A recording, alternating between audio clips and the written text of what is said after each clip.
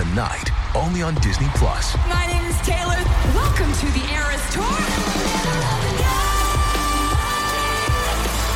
Experience Taylor Swift's record-breaking Eras Tour. Does anyone here know the lyrics? Prove it! Taylor Swift The Eras Tour, Taylor's version, with 4 additional acoustic songs. Streaming tonight, only on Disney+. Greetings, humans. You have entered the Command Zone, your destination for all aspects of Elder Dragon Highlander. Enjoy your stay. How's it, everybody? Welcome back to another episode of the Command Zone podcast. I'm your host, Josh Lee Kwai, and check it out who it is right beside me. Hey, I'm DJ, the Jumbo Commander. The Jumbo Commander. DJ is back. If you've been watching our show for a while, you know that DJ filled in for, about 6 months, I'd say? Yeah, for a while. As a co-host of the show when Jimmy was doing Mulan, he was in New Zealand.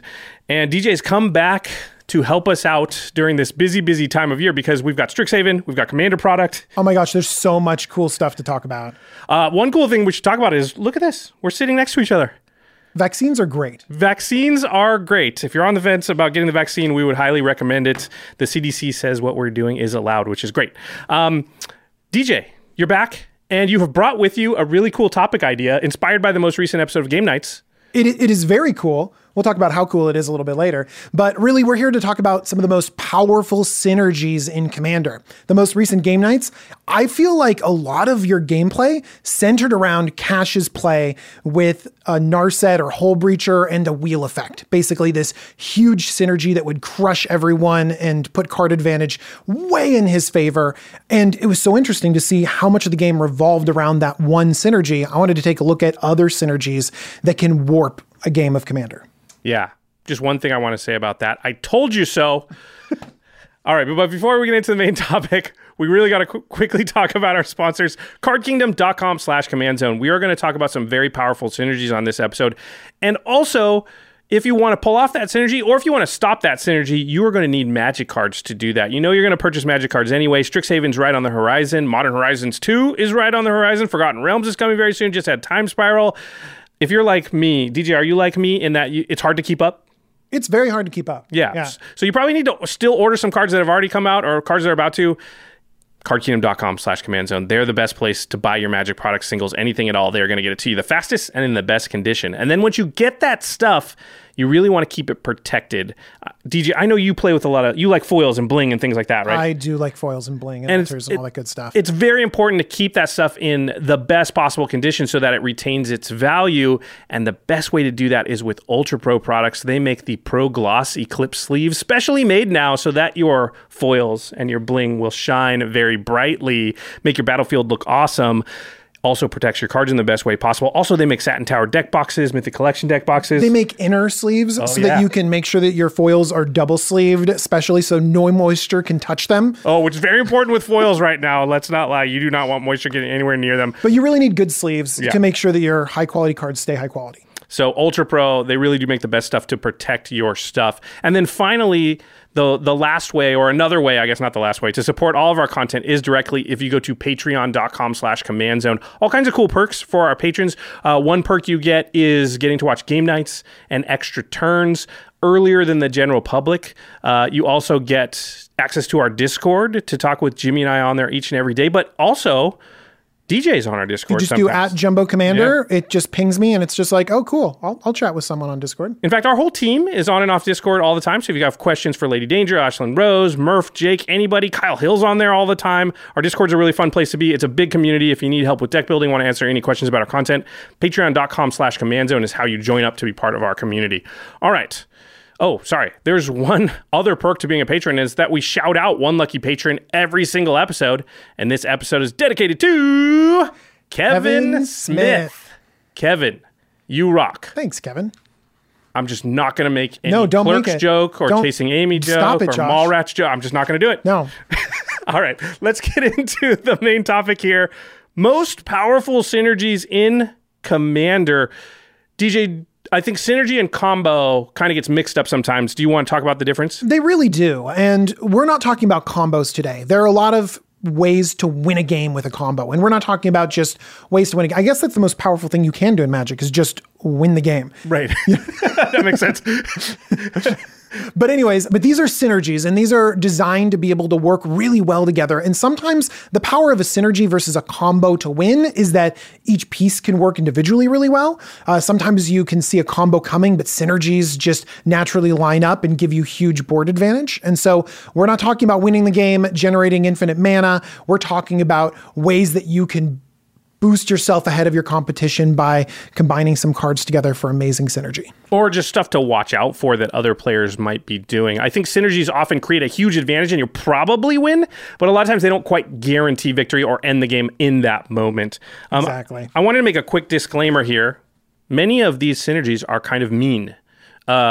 Some of them are very mean. Some of them are very mean. So, which isn't to say we're saying, hey, go out and do this stuff. You should talk with your play group. You should make sure that everybody wants to experience the same kind of Commander game. Some of these are not going to be things you really want to play in your play group. But because of Spell Table, I think a lot of people are out there right now playing with strangers more often maybe than they were before the pandemic, and that stuff's really fun, but you don't always know what you're going to get, and it's important, I think, to be aware of what's possible with certain cards, or probable even with certain cards. Like I said, I told you so, right? Like, it's not like I didn't see what was going to happen in the game nights coming. I said over and over what was going to happen, so it's good to know that it's going to happen, because then you have a better chance of stopping some of these things. Well, one thing that was done really well in game nights is at the start of the episode, you said, hey, we got cash here, we're going to have some powerful decks. Yep. We're pulling out our most powerful decks so we can all play on a level playing field. And that's the important part. You're not like pulling out this synergy to, slam your opponent's decks off the table. Get out of here, my friends. Their second Commander game ever with their pre-con that's barely upgraded. Yeah. I don't think anybody was mad about the fact that Cash was doing powerful things. I was mostly just frustrated that nobody was helping me stop him. But it wasn't like, hey, you're not allowed to do that in this game. That was totally allowed. Everyone knew at the beginning that this was a place to do some powerful stuff. And even though we don't always play with these kinds of combos or synergies every so often, like, once in a while, we might pull this out. We might decide to pull out a particularly powerful or particularly mean deck and say, let's do it. Yeah, let's be mean for a minute and let's see who can throw the biggest haymakers. Okay, so let's talk about the first, we're not ranking them in order, right? This is one of what we're calling the most powerful synergies in Commander. This is the one actually from Game Nights. Do you want to walk through it, DJ? Absolutely. So the way that we start off with is some sort of card that limits your opponent's abilities to draw additional cards.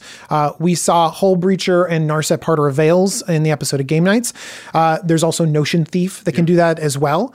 And so once you've limited your opponent's ability to draw extra cards or draw cards at all, then you can play an effect like Wheel of Fortune or Windfall. Time Twister. Yeah. Time Spiral. Time Twister. Only Cassius Marsh can pull that out because he's an NFL player. Right? He gets paid millions of dollars every year. He gets to have Time Twister in his deck. Exactly. But anything that says all players, draw a certain amount of cards, basically. Exactly. And there's a lot of those effects in Commander. Tons. And so basically what happens is that you say, okay, everyone discard their hand or shuffle it back in or whatever, and we're all going to draw 7 cards. Oh, wait a second. Pause. I got this Hull Breacher on the battlefield. I got this Narset on the battlefield. You don't actually draw 7 cards. You draw 1. Or 0. Yeah. Depending on the card. And then I'm going to refill my whole hand, and you guys basically all got mind twisted for a lot. And then you're stuck with 1 card in your hand. And by the way, the Hull Breacher, the Narset, it's still on the battlefield. It's still impacting your way to get back into the game. Yeah, because even if that 1 card is a card that would draw you a bunch of cards, you still can't do it until you can get rid of the Narset or the Hull Breacher, which presumably you can't do because you would have done that already, probably. Yeah, a lot of our catch-up effects are card-drawn Commander, and that it shuts it down. And so this is a synergy that sometimes just grinds the game to a halt, but gives you enough resources to close out the game. Yeah, it's a devastating combo when it lands. I think anybody who's played Commander very much has had it happen to them for sure. And it does definitely give you that feeling of like, okay, it's not technically over because it's not going to, the person's probably not going to win next turn. And there's some chance to come back because the 3 of us are all probably now mad at that one player and we draw 1 card each turn and that other player technically draws 1 card each turn. So that's 3-1. But the problem is they have 7-3 at the moment. And if they can just increase their advantage at all, it's probably over. So it's one of those insidious type of combos where the game's going to continue. It's not like it feels like you should concede at that moment, but your chances of winning have so precipitously dropped that you could see where somebody would want to concede, right? I totally agree with that. I have no shame for conceding after that. Full disclosure, I have conceded in that moment sometimes, just to be like, hey, listen, did anybody draw anything good here? Can we just concede and start the new game? Yeah, you won. Good job. I definitely have done that. Yeah. One thing you wrote down here that I really, really like, and it was a comparison, obviously, to Leovold. And Leovold is a legendary creature who has basically the Narset Hullbreacher effect on your opponents of them not being able to draw extra cards. But because it was a legendary creature and you could basically begin the game with it with access to it all the time, they decided to ban Leovold out of the format. That's how powerful this type of synergy was, to the rules committee. And the fact that Hullbreacher and Narset are not legendary creatures, which means you need to go the one extra step to somehow finding them. But because there's two, it's a lot easier to do. Yeah, so it just means it's right there on the edge. And if you have a reliable deck, a way to tutor things up, a way to churn through your deck and find what you need, then you kind of have a ban-worthy synergy in your deck. Yeah. And I think that's where a lot of powerful synergies I think we're going to see have sort of banned components to them. Just because that's kind of, if it was that powerful, it's probably like right on the edge of being ban-worthy. Another point you made in the outline that I really, really like is that both of the pieces of this synergy are actually very good on their own. So you don't need to assemble the synergy for the cards to be good. And that's a problem with a lot of combos and synergies is like, if each individual piece is crappy and less paired with the other piece, then that tends to be not as good because when you draw those cards and don't find the other part, you're playing crappy cards. But in this case, Narset and Hullbreacher, just by themselves, if you don't even have wheel effects in your deck, are very devastating to your opponents because most decks, I would say, they just want to get extra card advantage. In that game, Ashlyn sat there and just got destroyed and got buried under other people's card advantage because her engine was immediately shut down. And she had Phyrexian Arena in that game, so she should have drawn 4 to 5 more cards in that game. And imagine what a different game that is for her. I think she missed a land drop somewhere in the middle where you probably wouldn't have happened. Extra cards too? Yeah, my Mystic Study. I mean, I still managed to draw some, but imagine I drew, 10 cards off it rather than 4 or whatever. Yeah, big difference. And then the other side of the equation, wheel effects are just good cards, right? Wheel of Fortune is a card, and I know that's the reserve list version that's very expensive, so people get mad when we refer to that. Windfall, which is very similar and plays out mostly the same most of the time, is a card that just sees play in decks that do not have Narsets and Hullbreachers because the ability, when you're low on cards, to just refill your hand, even if like DJ has 5 cards, Jimmy has 6, Megan has 5, and I have 3, that's still really good for me because I draw 3 cards and a couple of my opponents draw 1.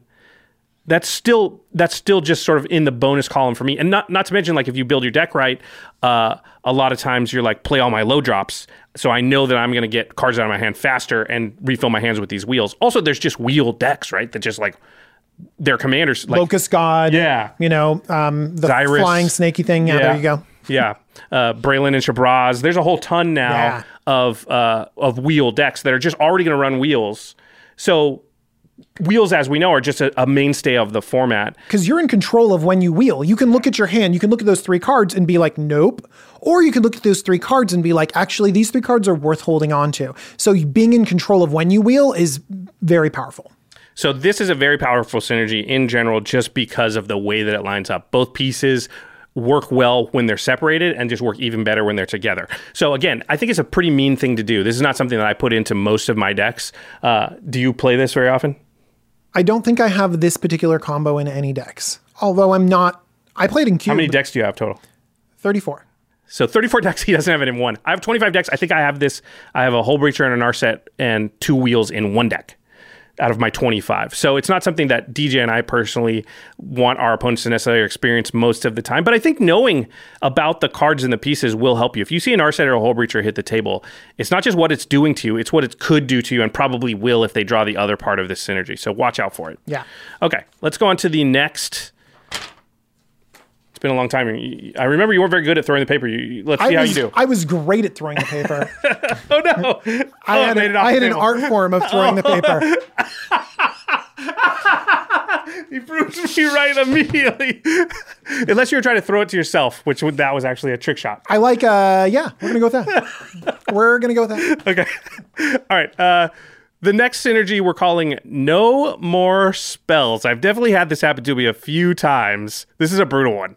It's a good one too. Yeah, it's a really good one. I like it too. I like it because it's so like rules technical. And this is one reason why we're explaining it to you, because you look at it on like in front of you and someone explains it to you and you're like, what? No, like it doesn't make sense as much. Wait, why can't I do that? Because it deals with such technical elements of the rules that sometimes it can kind of go over a lot of our heads unless you literally go on like judge forums, which is what I did. You go on the internet and you're like, hey, judge, explain this to me, please. I mean, let's be honest. All the cards we're about to talk about are as chock full with text as you could possibly fit on Magic cards. Every single one of them is like full, as much text as you could fit in the text box. As chock full of text as Kaldheim. Yeah. Okay. So there are two different Teferis, ironically. I guess it's not ironic that they do the same thing. It makes sense.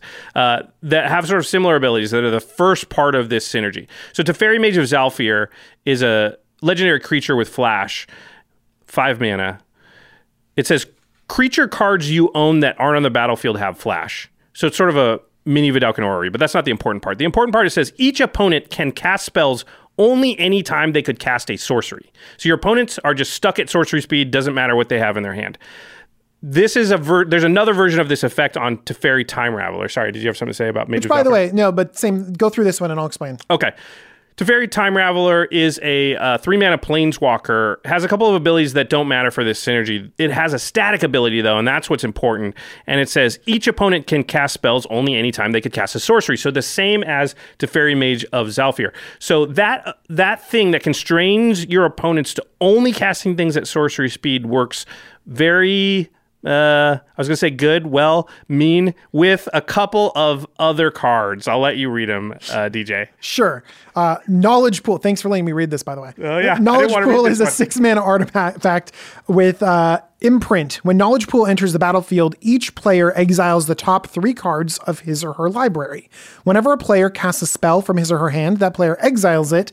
If the player does, he or she may cast another non-land card exiled with Knowledge Pool without paying that card's mana cost.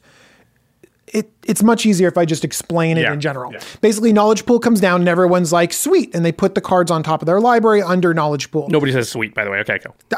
It could be this is a fun, like, chaosy card. It reads fun, but it's not. Yeah. Go. And then whenever you cast a spell, that spell doesn't get cast. It goes under Knowledge Pool. And then you get to look at the spells that are under there and cast one of those instead. Yeah, so you start out, let's say there's 4 players with 12 cards under Knowledge Pool. Some are lands, which you can't cast, but some amount of them are spells. You go to cast some other spell. You don't cast the spell you cast one of the Knowledge Pool spells that was exiled earlier. Here's the problem.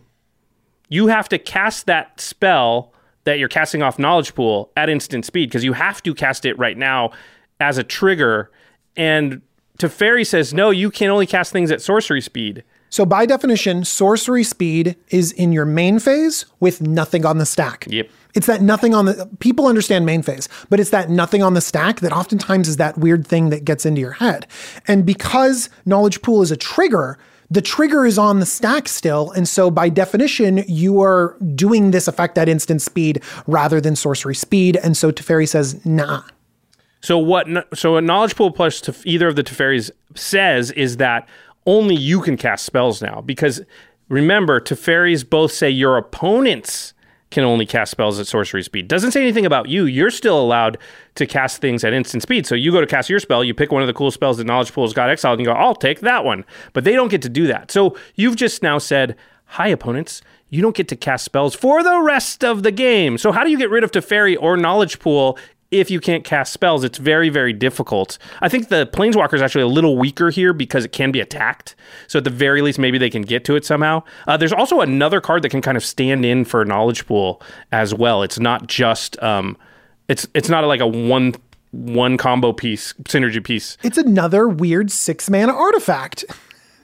All right, it's called Omen Machine. Do you want to read it or do you want me to? Go for it. You can do the next weird 6-mana artifact. Okay, 6-mana artifact says players can't draw cards. I don't like it already. At the beginning of each player's draw step, that player exiles the top card of his or her library. If it's a land card, the player puts it onto the battlefield. Otherwise, the player casts it without paying its mana cost, if able. What phase are you in right now? You've got the Omen Machine trigger on the stack. You're in your draw step. So you're not in your main phase. So you're not in your main phase. So you're already can't cast sorceries right now. But what it's trying to do is say, oh, if it's a land, then you just put it directly into play.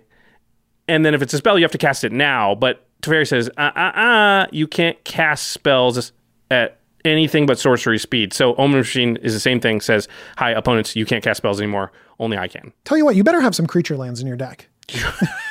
And hope that it's the Planeswalker Teferi. I know, right? Because if it's the creature Teferi... Then you just race Teferi. Oh, there you go. You just race them with your kissing Quagmire. I don't know. Yeah. There's some other Knowledge Pool Omen Machine combos as well. So you don't just have to have one of the Teferis. There are a couple other effects that will also combo with these two. And this doesn't deal with timing restrictions like Teferi. Instead, it deals with casting things for free or casting... Where you're casting things from. Yeah, exactly. So Drannith Magistrate, Lavinia, Azorius Renegade, both of those limit... Do you want to read some of them? Yeah, Drannith Magistrate is just a 2-mana, 1/3 in white, but it says your opponents can't cast spells from anywhere other than their hands. So Knowledge Pool, you're casting it from exile under Knowledge Pool, and Omen Machine... Also, you are exiling that card, right? And then either putting it in play or casting it. So you're not technically casting it from your hand. So Drannith Magistrate says you can't cast any of that stuff. Lavinia also says each opponent can't cast non-creature spells with converted mana cost greater than the number of lands that player controls. That doesn't matter. But it says whenever an opponent casts a spell, if no mana was spent to cast it, counter that spell. Knowledge Pool and Omen Machine both only let them cast things without spending mana. So Guile. You can cast Guile or things that can't be countered. There you go. There we go. We broke it. This is how you get around it. So one of the things about this is that actually all the creatures and the planeswalkers that we mentioned, those are actually really good on their own. They're great hate bears, like a Drannith Magistrate shuts down commanders and does all sorts of stuff. You know, Teferi, like playing a flash Teferi in and flashing all your stuff in is great. Preventing your opponents from casting counter spells or doing stuff on your turn is awesome. That's half the combo that's just really solid. One reason is this other half, you know? Yeah, I think that's probably one of the reasons we don't see it as much, which is good, because, it's not fun to not be able to cast your spells. This is not something I want to see a lot. But I think it is because Knowledge Pool and Omen Machine, they're pretty niche. They're not like, they don't synergize with a bunch of strategies. Like, if you have these other 4 cards in your deck, maybe it is worth it to put these in if you want to be mean and that's the type of power level you're playing at. Mm-hmm. But in general, you wouldn't put Knowledge Pool in very many decks. Omen Machine doesn't go in very many decks. It's so weird because it's either like super mean combo or very weird, dirtily like fun commander card. Kind of fun commander card, right? Omen Machine. Yeah. Just like Omen you just Machine, cast whatever's off the top. It's just like cast it. Boom. You get to cast it. You get to cast it. Same thing with like the other one, Knowledge Pool.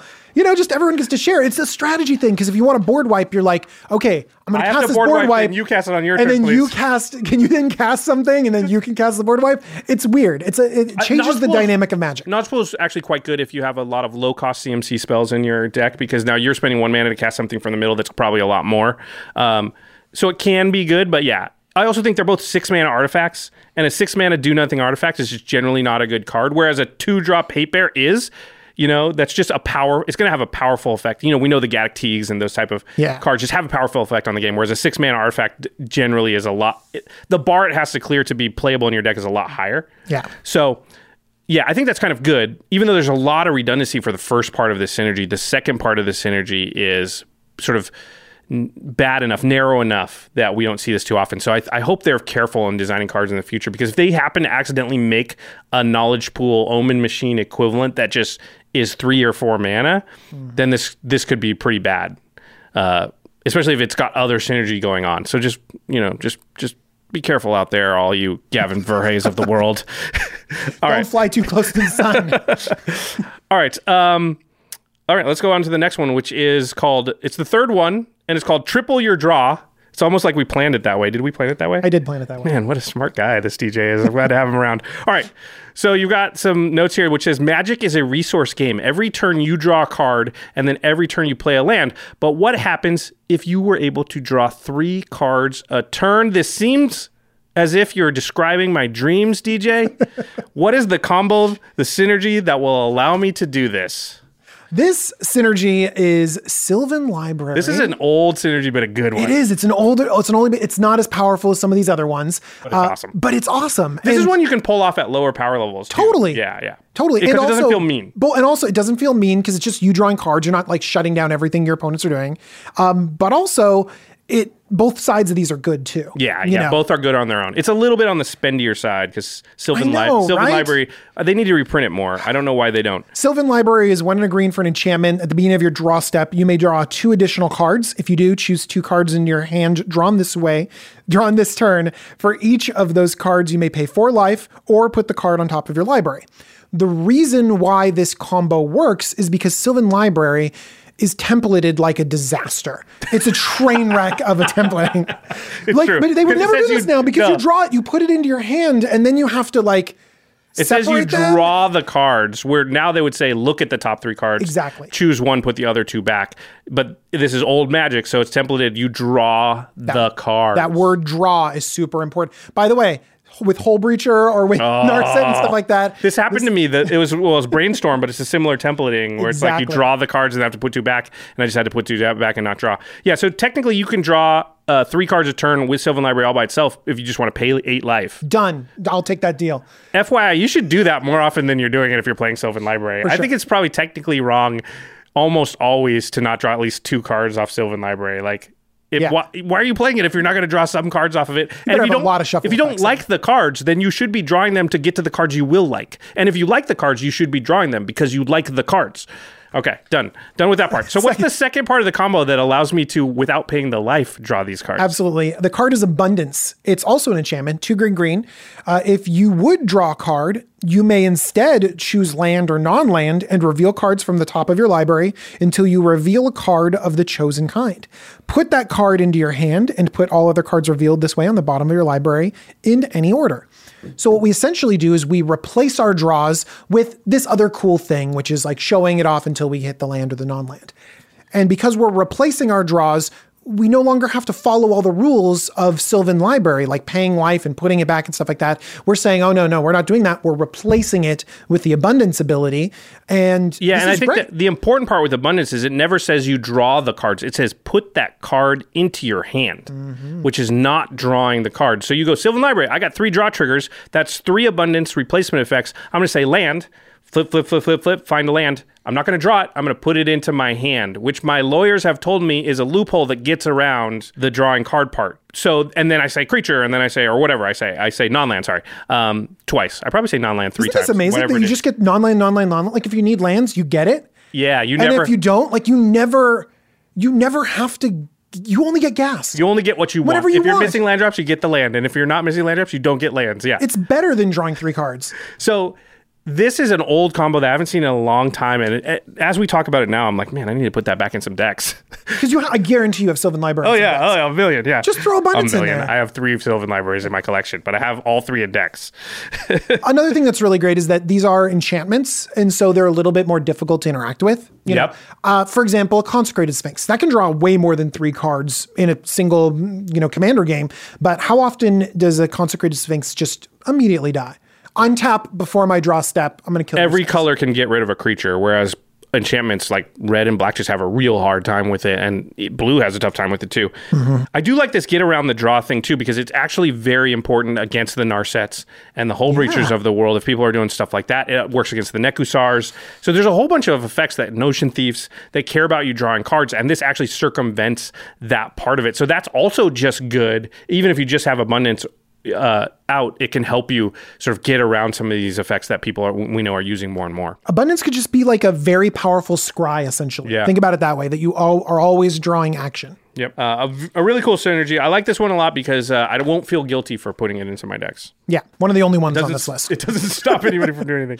All right, so that wasn't the most powerful synergy, but on the list, it's still a very powerful one. We do have a number coming up after the break that are very powerful, and in fact, one of them's probably the most powerful one on the whole list, and there's a whole bunch of different ways to do it.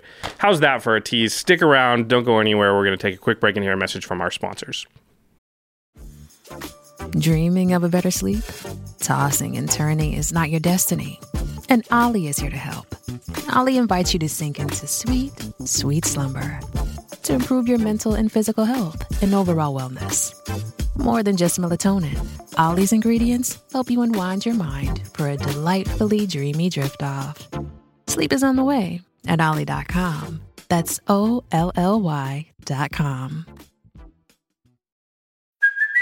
Hey, it's Kaylee Cuoco for Priceline. Ready to go to your happy place for a happy price? Well, why didn't you say so? Just download the Priceline app right now and save up to 60% on hotels. So whether it's Cousin Kevin's Kazoo Concert in Kansas City, go Kevin, or Becky's Bachelorette Bash in Bermuda, you never have to miss a trip ever again. So download the Priceline app today. Your savings are waiting.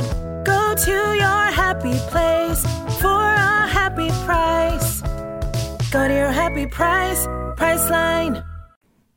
All right, we are back. We are talking about the most powerful synergies in Commander. We got our friend DJ Jumbo Commander. Man, it is really good to have you back. It's great to be back. We missed you around here. We used to see DJ a lot because he would just come over to play Commander, but obviously for the last year... Remember playing Commander? Oh, yeah. Like this? Yeah, not like this. Hey, what's that called? Can you put that in the middle of your playmat, please? Okay, sorry. People have bad microphones. All right. The next synergy up is called, oh boy, this is mean. You don't need permanence. That's what the synergy is called. Josh, do you like having permanence? Yeah, I think this is not true. I do need permanence. Oh, okay. You can still have cards. You can still draw cards, though. Yeah. Oh, okay. All right. Just I'm no good. permanence. I'm cool, man. Okay. I'm cool, yeah. So basically, there are a few combinations that you can put together, which basically will continually wipe the battlefield. And the first part of this combo is actually pretty strong in its own right. It's just making all your stuff indestructible. So cards that do that are like Avacyn, Angel of Hope, or Darksteel Forge that makes all your artifacts indestructible. You can even do it with instants. Like Boros Charm has that middle ability for only 2 mana that can make all your stuff indestructible. Yeah, for a one-off effect. Yeah, you could get permanence after that. Won't wrath the board every turn, obviously, yeah. Well, what makes you wrath the board every turn is a wonderful little card called Nevinyrral's Disc. Nev's Disc. It's an oldie but a goodie. This is another really card that has an old templating to it, which impacted the way that it plays. Basically, Nevinyrral's Disc has you pay 1 and tap it to destroy all artifacts, creatures, enchantments. Yep. Not planeswalkers, because they weren't around. So that's one thing that you get around. But also, it doesn't have you sacrifice the disc. Well, because why would it? It's destroying all artifacts. Of course, it's going to just destroy itself. What a clean way to design a card. Yeah. You don't need the sacrifice on there. It's superfluous. That's why this only works at some of these older cards. If you have these new artifact-based board wipes or creature-based board wipes, they'll have you sacrifice that creature or that artifact in order to gain the board wipe effect. Getting around the indestructible. Game designers learned. They were like, oh, that was a mistake. Let's fix that. Exactly. So if all your stuff is indestructible, you just tap your Nev's Disc and then blow everything else up. All your stuff remains, and then next turn you can untap your disc and do it all over again. Every turn. Yeah. This is a pretty brutal one. I've been on the other side of this a couple of times only in my entire Commander career, but you just can't stick anything on the board. It's not the game is over, though, because if you destroy the destroy the thing that's making the thing indestructible, then they can't keep doing it. And we have a lot of exile effects in our decks, and we've gotten a lot more exile artifact effects, too. I had an Avacyn Angel of Hope deck, and I had this combo in it. So this is something I would do. And it was not a full lockout. A lot of times people would just sandbag their stuff. I'd attack with an angel and then bam, it'd be Swords to Plowshares and the game would start up again. Yeah, or a good way sort of to get them, if they have this synergy in play, is to hold your bouncer removal, your exile removal, until they activate the disc. And then in response to the disc activation, bounce or remove their indestructible grantor. And then all of a sudden they are blowing up their whole board plus the disc. And that's a good way to sort of use their board wipe to even out their playing field. But it is very powerful if you can't pull that off, because it doesn't take very many rotations of the table where you're wrathing everybody and you're not getting wrathed for you to win the game. It's just very hard to come back from that more than once. All right, let's talk about the next most powerful synergy. This one is called Steal Their Draw Step. I think this is one of the meanest, and I love it so much. This one's super mean. I've only read about this one. I've never had it actually happen. I've never had it happen to me either. Yeah, but well, good on us, because I do not want this to happen to me. The pieces let's talk about here. One is an old card that was made very much a lot better by a new card. I'll read the old card. Okay. It's Marilyn of the Morn Song. 1 black for a 2/3 legendary elf wizard, so it can be your commander. And if somebody's playing this as their commander, you got to watch out for this synergy. Marilyn says, players can't draw cards. Your favorite text. Boy, that's coming up a lot today, too. Also says, at the beginning of each player's draw step, That player loses 3 life, searches his or her library for a card, puts it into his or her hand, then shuffles his or her library. So at the beginning of each player's draw step, they get to tutor for 3 life. How nice of you. You're grim tutoring me for free every single turn, and I'm your opponent. Thank you. And you get to do it first, right? Because I play Marilyn, and it's not the beginning of my draw step, so the whole table's gonna get to do this before I get to do it. You're right. So I could just tutor for exactly what I need, or kill your Marilyn, or whatever. Right, just, tutor for removal, or whatever, yeah. Yeah. So how can this go horribly, horribly wrong for everybody, though? Well, there's a new card that interacts with your opponents searching their libraries. Yeah, it's from Commander Legends. It's called Opposition Agent. Ugh. 2 and a black for a 3/2 human rogue with flash. You control your opponents while they're searching their libraries. While an opponent is searching their library, they exile each card they find. You may play those cards for as long as they remain exiled, and you may spend mana as though it were mana of any color to cast them. I'm smiling. This is so amazing. So you play these 2 cards, and then you pass the turn. And instead of Josh tutoring whatever he wants, he loses 3 life for me to take anything from his deck, and it's mine now. You're just revealing your soul to everyone, DJ, smiling about this degenerate synergy. Yeah, this is brutal. I've been opposition agented. I haven't had the Maryland How did thing. it feel? It feels horrible. It happened to me on a fetch land a couple times. That feels bad enough, but if it's like a real card where they steal the best card out of your deck, not only is it that they get to cast it, it's also just exiled from your deck. So it's a good way to just remove important pieces from your opponent's decks, even if you're not like planning to cast it, although you should probably take something you are going to cast. For me, I think it happened on fetch lands a couple times, which sucks because you lose your land and then they play your land as their land, it feels horrible. But it's really bad, even if they just get your Soul Ring, right? Yeah. Like, that is the worst. You're just like, I don't have Soul Ring in my deck, and they just mega ramp themselves. And also, whatever I did to tutor myself, that was like, I just wasted that card. I just lit it on fire. And Marilyn is even worse because you are forcing them to tutor. It's great. It's not a May. You just have to do it. And you pay 3 life too. It's not great. We're the two sides of it. It's very, very mean. Yeah. It's very mean, but it's pretty hilarious. So yeah, the Opposition Agent we've talked about on the show before. It's generally just a really good card.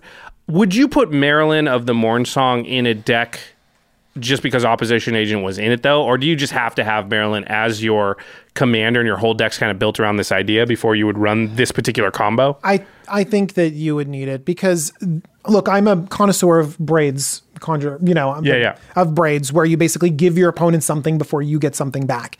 And it's very difficult. And when you're literally giving your opponents a tutor, it's not good. Like, you're not going to be able to go the full round of the table for you to be able to get your own value. It's going to be really, really difficult. And you can play a little table politics. If it's an arch enemy, you'd be like, hey, listen, I don't have a board wipe, but I can find the way for you to find it. But if they're going to wipe the board, then your Marilyn's going to be gone by the time you get back to you. So that's not great. It's anything in their deck. Yeah. You better hope that your deck is better than theirs. And even then. Yeah. I think there are some other cards that are similar to Marilyn, but they don't work with Opposition Agent necessarily in the same way. So there's Ashiok Dreamrender, but that only cares if your opponents, you can't force them to tutor and then get, just because of the way that Ashiok is worded, if you force them to tutor, you don't stop the tutor. They have to be using their own spells and abilities to tutor. Yeah.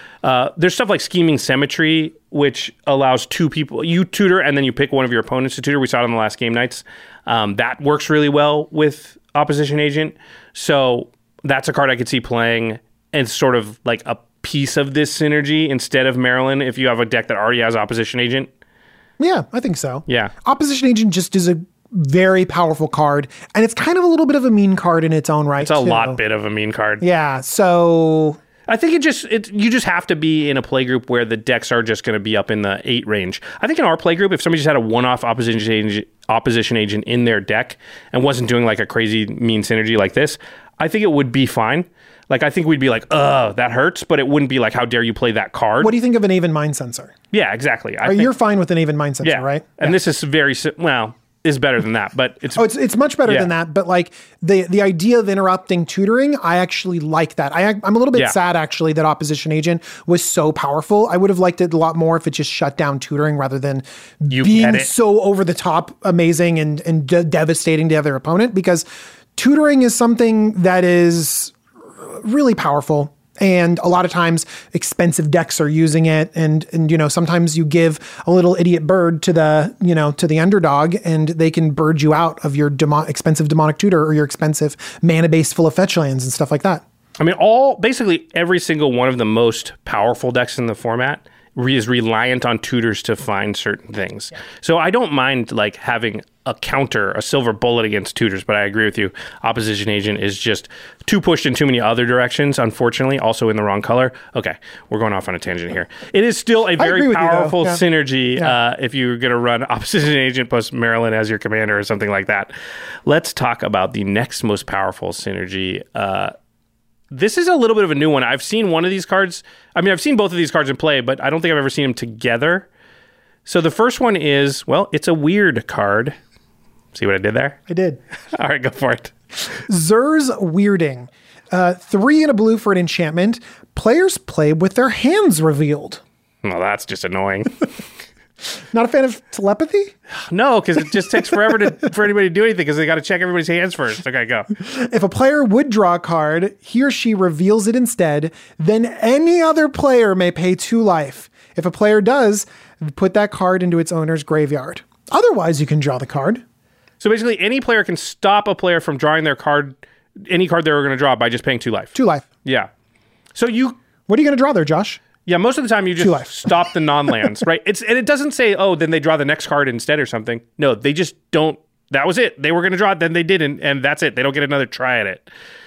So Zur's Weirding I've seen out. It's pretty brutal. It is symmetrical too. Yeah. So like they can do it to you. They can do it to you. Yeah. It actually turns the game into a brutal slugfest of slowly draining it out, and your life totals become so low that finally you have to be really stingy with where you pay your 2 life. And I like that it breaks the rules of Magic, but it is a miserable card. The telepathy part is miserable where you can see everybody's hands because, like I said, there's just a lot of thinking that has to occur. But I have seen it as kind of a lock down the game so that I can maintain my lead type of card. Mm-hmm. Gaddock T works in similar ways. People will use those weird randomization red cards to do kind of similar things too. So I've seen it used in that respect, and it can be very powerful where it's like, listen, I'm going to play this card, and what this card tends to do is make it so the game grinds to a halt. Nobody draws anything new because everybody just pays 2 life until they see a land and they go, well, you can have the land. And then, or otherwise they just don't let you draw. And so that just means you're working with the resources you have and everybody can see everything, so there's no surprises. So that part of it, Zur's Weirding can be good if you're in a deck that's like, I'm going to get ahead and then I'm going to use this to sort of lock the game. But there are definitely ways to abuse Zur's Weirding. Imagine that if when you paid the life for Zur's Weirding, you just got the life back. That would mean you could just, with impunity, stop everyone from drawing for the rest of the game. Basically, right? Well, what card would do that? That's your cue, DJ. Oh, it's my cue. Blood Chief Ascension. This is another card that you've probably seen around. I've died to it, but not with this combo. A single black for an enchantment. At the beginning of each end step, if an opponent lost 2 or more life this turn, you can put a quest counter on Blood Chief Ascension. Whenever a card is put into an opponent's graveyard from anywhere, if Blood Chief Ascension has 3 or more quest counters on it, you may have that player lose 2 life. If you do, you gain 2 life. So now, if Blood Chief Ascension is active, it'll get active. Doing this activates it. Yeah, seriously. Then you will just pay the life. They'll discard the card, and Blood Chief Ascension will be like, aha, a card was discarded. You lose 2 life, and I will gain 2 life. So the 2 life I just paid, I get it right back. And I've drained you. So every card you draw, you will then lose 2 life, and the game will end relatively quickly. Yeah, one of the ways out from under Zur's Weirding is to play something like Consecrated Sphinx, Rhystic Study. Your commander. Yeah. Something that draws you so many cards that they just cannot pay the 2 life. So you're like, oh, this thing's going to draw me 10 cards. Are you going to pay 20 life? Like a Windfall or Wheel of Fortune or something like that. But with this Blood Chief Ascension thing, well, that doesn't even work necessarily. I think you would have to get into something really weird where you draw like 20 cards all at once. Would that work? Just abundance, Yeah. Just well, okay. So yeah, let's talk about ways that if you're playing the Zur's Weirding that, because it's a symmetrical effect, like you said, but there are ways to get around you yourself drawing cards so that you take away the ability for your opponent to pay the 2 life so you don't draw. Because again, you have Zur's Weirding in your deck, so maybe you should build some things to sort of inoculate yourself from workarounds. it. Yeah. So there's a brand new card that just got revealed from Strixhaven, and it actually interacts really well with Zur's Weirding. You want to read it? Professor Onyx. I'm not going to read the whole card. It's the brand new Liliana Planeswalker. But basically, she's posing as a professor, I guess. I guess looks pretty awesome. She looks awesome. Yeah. Would you enjoy Professor Liliana? I don't think I probably would. She seems like she seems like she'd be a pretty stern teacher. Seems pretty smart though. Yeah. I don't know. Anyway, basically the +1 says you lose 1 life. Look at the top 3 cards of your library. Put one of them into your hand and the rest into your graveyard. Yep, you don't draw it. So she is getting around that Zur's Weirding. There's also, I'm not going to read them all, but there's Tomorrow, a Zombie's Familiar, Alrund from Kaldheim, God of the Cosmos, Abundance, which we just talked about, Necropotence is another card that puts cards in exile and then into your hand, but you do not draw them. So there are ways for you to sort of loophole the system with Zur's Weirding. Yeah, so as the moral of the story here, try out Zur's Weirding. Don't try it out. It's annoying. It really does elongate a game. Like, we have a complaint that sometimes Commander games take too long. When no one can draw a card and you slowly pay 2 life every single time you go around the table, it does grind the game to a halt. And so you might not enjoy the gameplay experience of Zur's Weirding.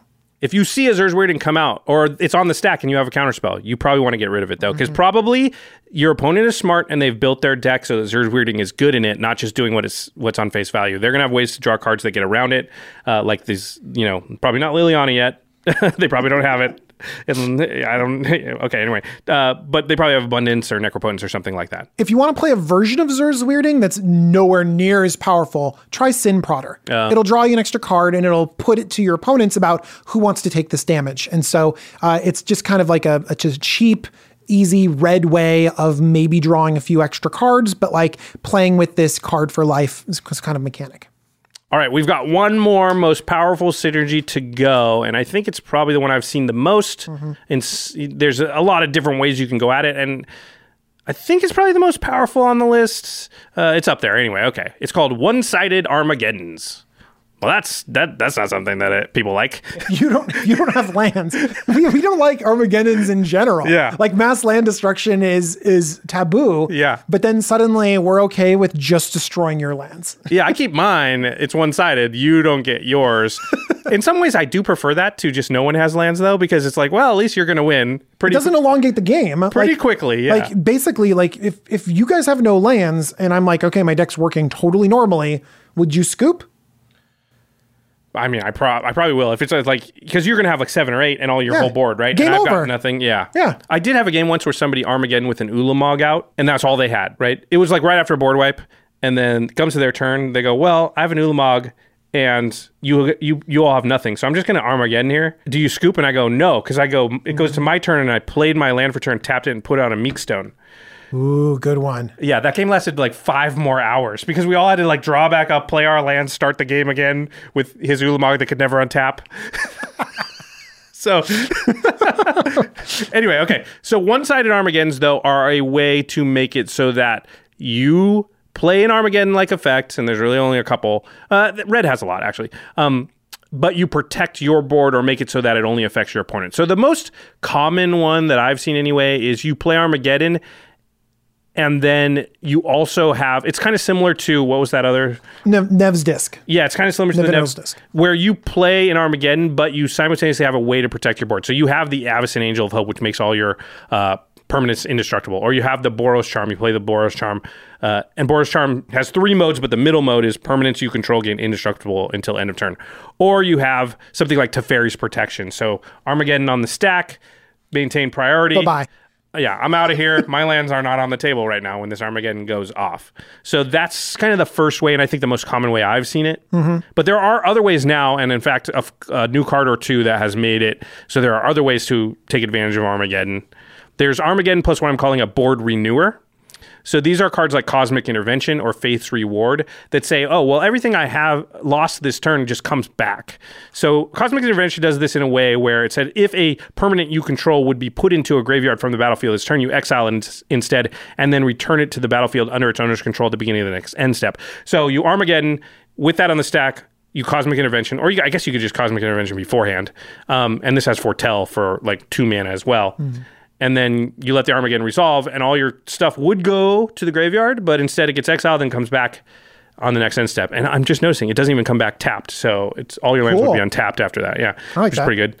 Fate Free Ward does sort of a similar thing. Yeah. Sometimes you don't even have to destroy all of your opponent's lands if you just like make them not work. Oh, interesting. Yeah. So Karn, the Great Creator, basically makes it so that artifacts don't work. It says activated, it's a 4-mana planeswalker. Activated abilities of artifacts your opponents control can't be activated. And a card called Mycosynth Lattice makes everything an artifact. So basically Karn, the Great Creator, says, yeah, all those artifacts over there, those lands, and those creatures too, they just don't work. Yeah, tapping a land for mana is an activated ability. Karn probably should have said, besides mana abilities, which a lot of cards do say, but Karn does not say that. Yeah, if you see a Karn the Great Creator in your Commander game, you got to be really worried about it because there's a whole mode on this that's important that is irrelevant in Commander. There's a really good search function that works in 60 card formats really well, where you can search your sideboard for some piece of artifact tech.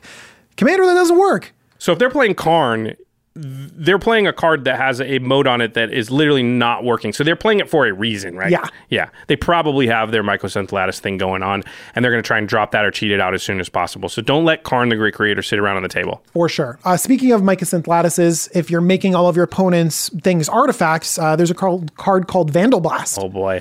Because Overload is your opponent's control, it's right? just your opponent's control. You overload Vandal Blast, and so then it just destroys all of your opponent's artifacts, and which is everything with Mycosynth out. Yeah, it's everything. That's pretty brutal.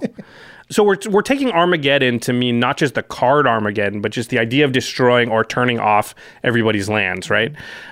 So there's also ways to turn all the lands into creatures, and then there are a lot of cards that'll kill creatures, right? Like there's not very many cards that kill all lands. A lot of cards that kill all creatures. Or specifically, you want to get rid of your opponent's creatures, right? Well, let's imagine that you play, I don't know, Natural Affinity or Living Plane, one of these cards that turns all lands on the battlefield into either 2/2s or 1/1s, something like that. There's a bunch in Magic's history that do it. Yeah. It does yours too most of the time. But then what if you were to play a card like Elish Norn? This is brutal. I've had this happen to me. So all your creatures get +2/+2. All your opponent's creatures get -2, -2, which effectively makes all your lands 3/3s or 4/4s, but all their lands dead. Have you had that happen to you? I have Craig's done it to me. I have done it Maybe you did to other people. I use Massacre Worm Yeah, okay. Well, in my lands deck. Because that'll just kill them. Yes. Because often the Massacre Worm will, if I turn all the lands into creatures, then I can do a big alpha strike with all my lands. That's kind of fun too. But then every so often you can just Massacre Worm, and then not only will it one-sided Armageddon all your opponents, but they're going to take 2 damage for each land that dies. Yeah, for each creature that dies. For each creature that dies. So yeah. even if they have other creatures that die, and then a lot of times they'll just murk them. They'll be gone a lot of times. And then they're dead anyway because they just don't have any lands. So that's another way.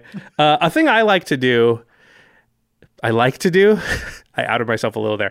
A thing that I think is very powerful, and I've talked about it a few times on the show, but not for a while. So there's a card called Jor-El, Empress of Beasts. This is the original Jor-El, not the new one. 3 green for a 3/3, has an activated ability, and this is a legendary creature.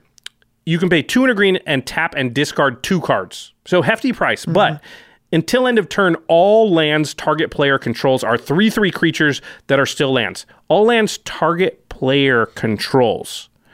So I use this a lot in decks that want to commit to the board pretty heavily, and then I'll get to the point where I'm ahead on board and I have Jor-El. And I say to anybody, listen, if you board wipe, I'm going to turn all your lands into creatures. And you will immediately, you're going to board wipe your lands away now too. So then it's like, okay, do you want to save the table and die yourself? And you can also proactively do this, of course, where you could have your own board wipe when it's on the stack, just turn all their lands into creatures. And it's basically like taking one player out of the game. I like it as board insurance more often. The threat is a little bit better than that because you don't actually want to do this because you have to discard 2 cards and all the rest. But, you can use it both ways, which makes it very powerful. I also like Kamal Fist of Krosa, which does something similar. It's just 1 green to activate a land. And so you do have to keep some green up to have this threat work out. But if someone board wipes, you're like, look, I got 5 green here. You're going to lose 5 lands if you board wipe. Yep. It's a really good threat. Yeah, so you may board wipe and reset me and everything, but there's no way you can win now, right? Because almost no game of Commander on turn like 8, 9, 10, if you lose 5 lands, are you still going to win? For sure. Yeah, this is a very powerful thing to do, and mostly mean. I think some of these scenarios are a little bit more acceptable than others, like the Joe Rail scenario, your Kamal scenario. Like, I think those are more reasonable in that you're saying, hey, listen, if you take action against me, then this will be the repercussions. This is not something I'm proactively doing. Proactively doing it's going to sort of... there's going to be a different response, I think, from the table if it's like, okay, but then you just came after my lands. I wasn't actually doing anything super mean to you, and you destroyed... Like, if there was a card that just said, destroy all of target player's lands, that would just be a mean card that most people would play. Oh my gosh, yeah. Especially target player. It's just like, you go get a solid drink. I would have blood feud against whoever did that to me for like forever if that happened. Oh, man. All right, so obviously some of these are pretty tough to defend against, these one-sided Armageddons. And these synergies in general, I would say, I think they're tougher to defend against if most of it exists in your hand. So that's why Hullbreacher and Wheels are so tough and so mean, is because the flash ability on Hullbreacher makes so hard to see coming. They can flash it in on the end step before their turn and then be casting the wheel on their turn. And your window of opportunity to interact with it is so much smaller. Narset feels a lot more fair to me because it's just a lot harder to get her into play at sorcery speed, an instant speed, so that at least we have one rotation of the table to try and get rid of it, unless they just have 6 mana and can do it now, which that is also mean, but 6 mana is a lot harder than 3 mana. So that also can mean Armageddon plus Boros Charm is a lot harder to interact with because it's all in your hand. Again, it's 6 mana, but still, they don't get to see any of the pieces. I mean, Elish Norn Living Plane, that's a lot of mana to pull off. So it's like when that happens, I think that is a component in how salty people get or how much it upsets them, is when something happens. If you spent 10 mana to do it, it's kind of hard to get too upset because it's like, well, you just play Expropriate and you'll probably win the game too. But if it doesn't feel like it's that I had a reasonable chance to stop it in any way, like not much of the game has gone by or whatever, I think people get a little more salty in that case. Now, Josh, here's a question. Do some of these really mean synergies make you saltier than someone that just wins the game? Kiki Jiki, Zealous Conscripts, or draw my deck, Thassa's Oracle. What do you think? What makes you saltier? Yeah, I think a lot of these actually do, because winning the game is not that... Losing the game, is not that big a deal a lot of times. Because we just get to shuffle up and play again, and somebody was going to win. And I think some of these get you in a position, like I said, Narset and Wheels is particularly bad, I think, or Hullbreacher and Wheels, because it is unclear at the moment it happens that they're actually 100% going to win. They definitely got themselves in a high percent chance to win, but it's enough in doubt that you kind of have to play it out. And having to play it out is annoying because you're still probably going to lose, but you kind of can't just concede if you have a 10% chance to win a game, right? You have to keep going because you have a 10% chance. Yeah. Yeah, you feel the same way? I do. I would rather keep going because, it feels like you need to give your deck a chance. You need to play it out, But you can't get a 90% win and then just be like, oh, I'll just give it to you. Right. Yeah, because you're just giving up too much win equity over the course of playing a bunch of games. But I mean, do you think that combos that just win the game can often be less salt-inducing than these synergies? I'm not worried about if you have a combo that wins the game, it doesn't bother me. Right. It's just let's play again. Right. As long as I knew going in that was the type of game we were playing. Yeah. If I'm playing with a precon or low level or something, yeah. But this stuff can be more frustrating. Even if you know what kind of game you're going into, if you're in we usually play in the 7 range, right? We don't play a lot of this really mean stuff. We have decks that have it, and we'll say, last game of the night, everybody pull out their mean stuff. Or, hey, you guys want to play a game with the mean decks? Yeah, let's do that. But we don't do that as default. Mm-hmm. So if somebody pulled out one of these synergies in that kind of game, it would probably be a little bit annoying. Yeah. I'm not going to lie. Wait a second. I brought out my dinosaur deck and you're wheeling me. It's on. All right, I guess what I drew? Yeah. Another dinosaur. I just want to play a different deck. It's not it's not like, oh boy, you're a better Magic player than me. It's just you tricked me into playing the wrong deck here. That doesn't feel good. Yeah. You opposition agented me? Fine. There's only dinosaurs in here. Yeah. Get your best dinosaur. You're not winning with my deck against me.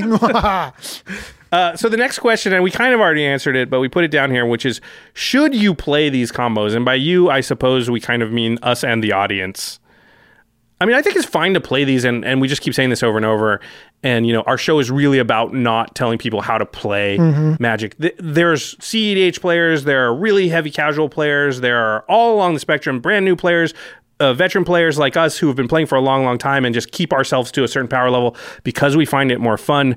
I think everything's fine and everything's valid, and it's all about is everybody mostly on the same page before the game. Do you know what I think? I think you take everything that you just said and apply that, and then give it a try. And I actually think that after you do it a couple times, you will get bored of it and want to do something cooler. Yeah, I actually agree. Yeah. Once you win a specific way a couple times, it's for me personally, it's like, I did that. What else can I do? How many times can you crater hoof someone and right? I purposely just don't play crater hoof in a lot of decks because it's like, well, I know that does that, but I've done it a million times. Yeah. All right. So even if you don't use these synergies, knowing they exist is important though, because you do want to defend against them. So hopefully we helped everybody out there identify some things that could be going on. If you see certain cards, weird cards like Zur's weirding, if you see Knowledge Pool hit the battlefield, bad stuff is coming. Bad stuff is coming. Get rid of that card or tell the table. Hold your counterspell up. Get your removal ready. This whole episode, Josh says it was about me, but it was Josh. I told you so. I told you so. Listen to me. I told you so. When you brought up this topic and the reason for it, I was like, yes, let's talk about that. Validation. All right, to the listeners. So this is a cultivated list of powerful synergies, but the options are endless. There are a ton of synergies out there.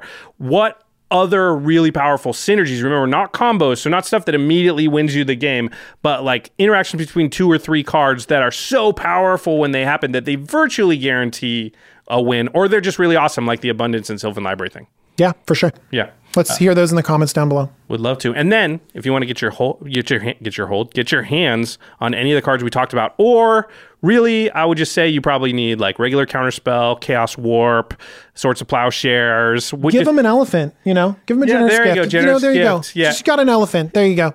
Low CMC, low mana value ways to interact with your opponent's stuff so you can stop these synergies. You need to go to cardkingdom.com/command zone. You're going to buy Magic cards anyway. You want these Strixhaven stuff that's coming out. There's Commander decks with Strixhaven. There's Modern Horizons on the right around the corner. There's Kaldheim and Time Spiral Remastered. You want old bordered Time Spiral. You want old bordered Tasigur or something. Actually, just kidding. You don't want any of those. Don't buy them. You just want to keep the price low. I want all of them. Yeah, too late. Good luck with that. You want that old bordered foil Young Pyromancer that looks so sweet. I don't even care about bling much, but man, those old borders look sweet. Anyway, cardkingdom.com/command zone. That is the place to go to pick up all of your Magic products, singles, anything at all. And then when you get your hands on that foil old bordered Time Spiral Remastered cards, they're very, very rare. You want them to keep their value. Ultra Pro. Ultra Pro is the products that Jimmy and I trust our own collections to keep our cards safe and in mint condition. Pro glossy clip sleeves, the inner sleeves DJ was talking about that double sleeve your cards, especially for the super valuable stuff. Satin towers are really going to keep your decks secure and safe. Play them on nice playmats. Just make sure that your cards stay in mint condition so they retain their value. Ultra Pro really does make the best stuff in the business to protect your game pieces. All right. Now it's time for the end step, where we talk about something cool outside the world of Magic. DJ, I'm so glad you're here because we do a lot of episodes and I run out of cool things. So what you got for me? I have a Netflix show that I enjoyed immensely. It is called We Are the Champions. Oh, I think I saw an episode to this. Is this the one where they run down the hill? Oh, yes. Okay, so basically, Rainn Wilson is the narrator, and he's majestic. But basically, it's an exploration of sort of the weirdest, quirkiest, most interesting competitions from all around the world. And the one that you're referring to is the cheese running. Yeah, so there's like it's in the UK, I think, somewhere. Or maybe is. And they roll like a big, huge wheel of cheese down the hill, and then people race down the hill to try and catch the cheese. By the way, or Josh something. went like this, race down the hill. Oh, the hill is is like race down the hill like that. I mean, people break all kinds of bones, and like it's nuts, and it's muddy and like slippery, right? The people that win don't stay up. The people that win fall and are able to recover and bounce up and keep running. Like people fall constantly. Like the gravity is really working against you. I think I remember because I watched that episode and I think like the one of the women that won, like she dislocated her shoulder every time she did the race or something. Yeah. Something like that. So some of the other ones that I can convince you to watch, Josh. Okay. Fantasy hairstyling. Dog dancing. Dog dancing. Dog dancing. Literally. There's like world dog dancing champions. Guess what? The Russians have a dog dancing team that is incredibly competitive, and so it follows the Russian team. That's one of the only sponsored teams, and they go to the world dog dancing competition and they dance with dogs. Oh, it's like a human dancing with a dog. Human dance. It came from like a Will Ferrell movie. Sheepdogs following and giving orders to sheepdogs and like healing and stuff like that, and like then they taught them to like hop around and stuff, and then literally they hop around and they do like ballet dancing. I've seen TikTok with a dog. videos like this. Yep. Did you like those TikTok videos? Yeah, I did. You will actually. love this. Probably watch it till like 3 in the morning. Competitive yo-yo. Oh, dude. Really? Yes. Oh, I gotta watch this Good now. stuff. I'm actually pretty good with the yo-yo. My first, one of my first jobs when I was a kid was I was a waiter, and one of my tricks was I could do yo-yo tricks because I learned when I was in high school, and I would do them for like kids at the table, so you get more tips. And they used to call me yo-yo at the restaurant I worked at. That was my nickname. Nice. I gotta watch the yo-yo competition. Frog jumping. Okay. That's a thing. Yes, where you literally what's the show called again? I'm forgetting. We Are the Champions. We Are the Champions on Netflix. It's awesome. It's one of those ones I watched one episode. I think probably forgot the name of it, and just like a few nights later, you come back and you're like, "What's on Netflix?" And you kind of forget. Competitive chili eating. That's when you want to watch and you don't want to actually be there in person. That's all I'm saying. It's just you take a look into this world of people that are. It's kind of like our world where people are so serious about it. About one niche so thing. much about one tiny thing. Yeah. And it's just fascinating to look at. I think that you guys will like it a lot. All right, We Are the Champions on Netflix. Definitely going to check it out. Big thanks to our editing, graphics, and logistics team, which is Manson Lung, Craig Blanchett, Ashlyn Rose, Lady Danger, Outfitter Stalker, Josh Murphy, Jake Boss, Patrick Nan, Jordan Pridgeon, Arthur Meadowcroft, and Sam Waldo. Our team's a little bit bigger than when you were here before.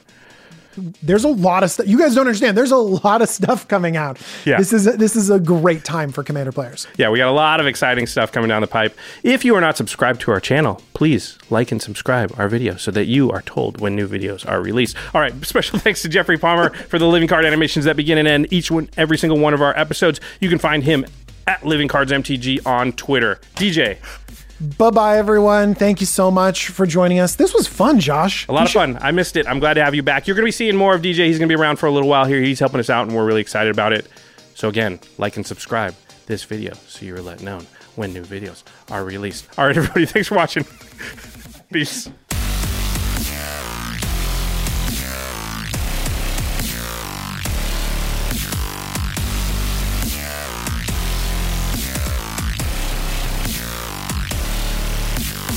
Thank you for your attention. For further inquiries, send an email to commandcast@rocketjump.com or ask us on Twitter @JFWong and @JoshLeeQuai. See you later, alligator. Greetings, humans.